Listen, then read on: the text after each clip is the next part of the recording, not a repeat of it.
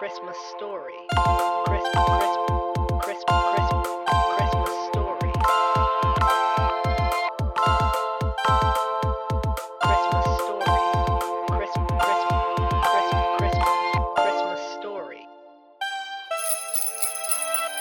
Once upon a time there lived a lonely toy maker named Ian. He ran a shop tucked away down a quiet street in a quiet village. The shop was his father's before his, and his father's before his. Afternoon, Mr. Burrington. You're looking for something for little Andy? Christmas was his busiest time of the year. For the entire month, he would spend all day and night in the workshop, crafting toys for the children of the town. He made rocking horses and wind-up trains and wooden soldiers that the children would beg for come the time they made their Christmas lists. He would whistle and whistle away. And that's pretty much as far as I've got, unfortunately. I mean, yeah, it's okay, but that's all there is. I'll play it again.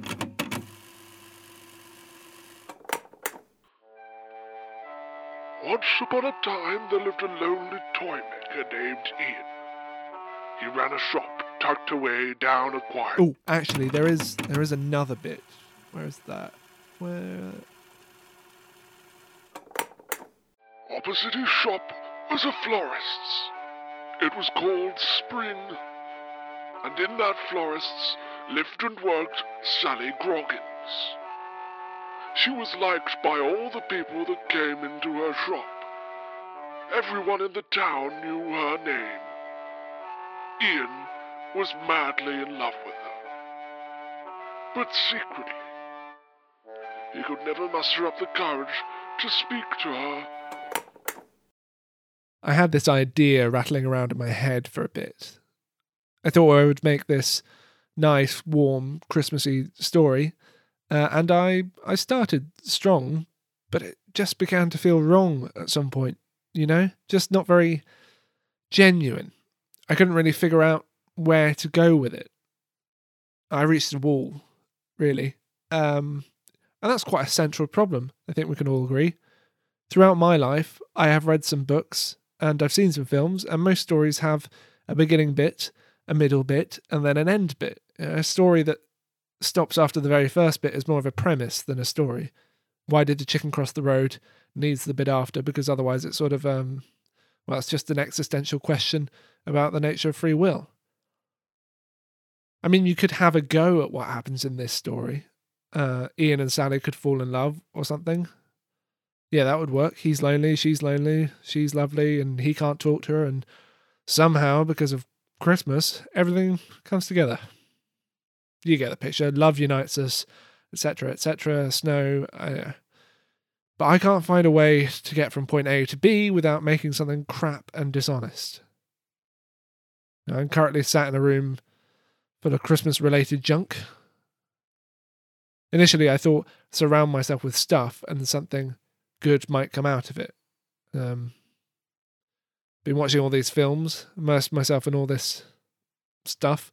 It's a Wonderful Life, Miracle on 34th Street. Watched a bit of the Star Wars Christmas special from 1978.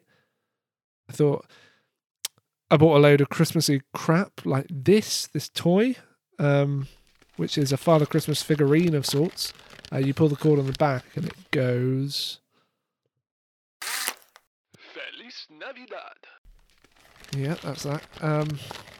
But I've got nothing. Just I thought that would be good to have, but I've just got pages and pages of blank space where there could be a story, but there isn't, you know. So I'm sorry, but writing something that's themed around Christmas is hard. I just don't think I have anything new or responsible to say about it to you. We all know what Christmas stories are meant to teach us. We know everything before we press play or open the book or run the projector or whatever. They are parables about goodness and family and love and giving people candles And I think what's so enticing about a Christmas movie or film is, you're going to get that fuzzy, warm feeling at the end. You know it straight off the bat. You can see it coming. You'll wait 83 minutes and then you'll have something classic sounding like this.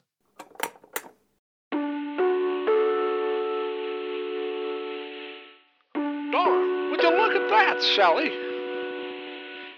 Gosh, look at it. It's snowing. It's a blizzard, I tell you. Hey, Jimmy, would you look at this? The river must be frozen over by now. This snow is like a blanket. Hey, mister, it sure is swell, ain't it? And look! Gosh, your leg's all better. It's a miracle. It's a Christmas miracle. Sally, look at this. Jimmy's leg's all better. It's going to be a Christmas after all. Merry Christmas, Jimmy.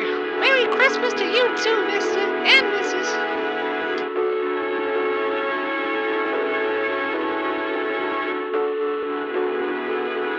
I'm not disputing how good that sort of thing is. It fills you up, that warm feeling. You're reminded about basic human qualities of kindness and love and compassion, yada, yada, yada. But it's not honest, is it? And it never has been. Because that is an idea of Christmas. Watch that classic. The snow is fake, and when they say it's set in New York, it's actually LA. And realistically, the guy who played the main character probably said something unethical before dying that we're all still a bit undecided on. That's like someone read a bit of his biography and went, well, I didn't know that's what he thought about female interns. I just don't feel capable of telling a Christmas story that is honest. What's the point? What's the point of just adding stuff to the endless pile of rubbish that says the same thing over and over again? It's just the endless expectation that everything will reach this equilibrium on Christmas Day, amongst the food and the crackers and the Christmas TV and just the crap. It's not like this one is going to be a normal Christmas either. This year, where you'll probably have to sanitize the Christmas cards and no one will have a single unique thing to say in the end of year newsletter. How do you write about this? About how we really feel, what we prioritize, what we need. How do you write about that honestly without all this baggage, all this Christmassy capitalist crap that we base the whole thing on? Once upon a time, there lived a lonely Oh, toy you shut up as well. I have all this stuff here, but like this, I don't even know what this is. Probably made by some kid in China for something. But all this stuff isn't Christmas, it's all just lies. None of this matters, this stuff, this audio card, that's just stuff, isn't it? Ho, ho, Merry Christmas. I think I need to get outside. I've been in here for like 3 days, just going mad.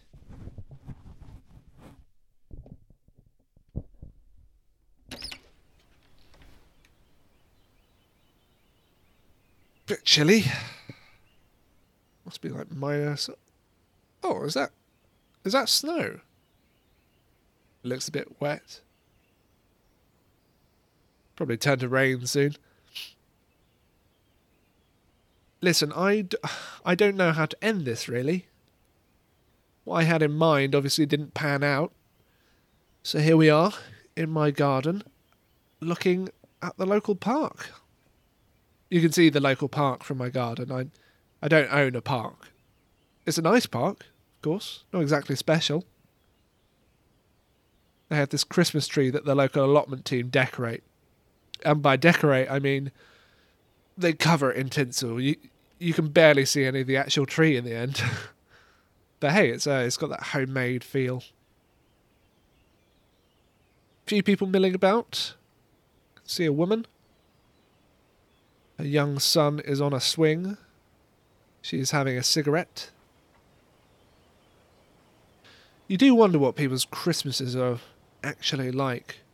Wonder what their Christmas day might be like. What it might mean to them. Maybe this woman wakes up at 6 a.m. because the kids jump on her bed. Maybe she goes downstairs. drinks a sodding massive cup of coffee and quietly steps outside to have a cigarette, blowing away from the house so her other half doesn't do that tutting thing that she hates. She puts Radio 3 on a low volume, barely intelligible. Now maybe you might think that that sounds awful, but to her, it might be absolutely her perfect Christmas morning. The bee's knees, that moment of peace. Just the rhythm of the radio, cold air on her face.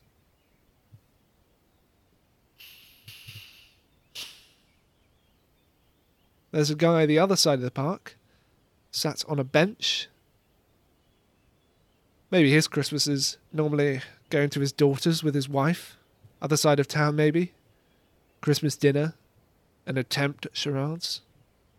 He falls asleep around 5 p.m. watching an old Christmas episode of something. Nothing special. And then there's a kid on a bike by the gate. And he has stopped. And he is pointing his head to the sky. He's trying to catch a snowflake on his tongue.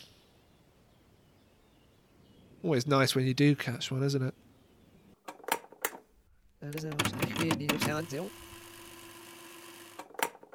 Always nice when you do catch one, isn't it?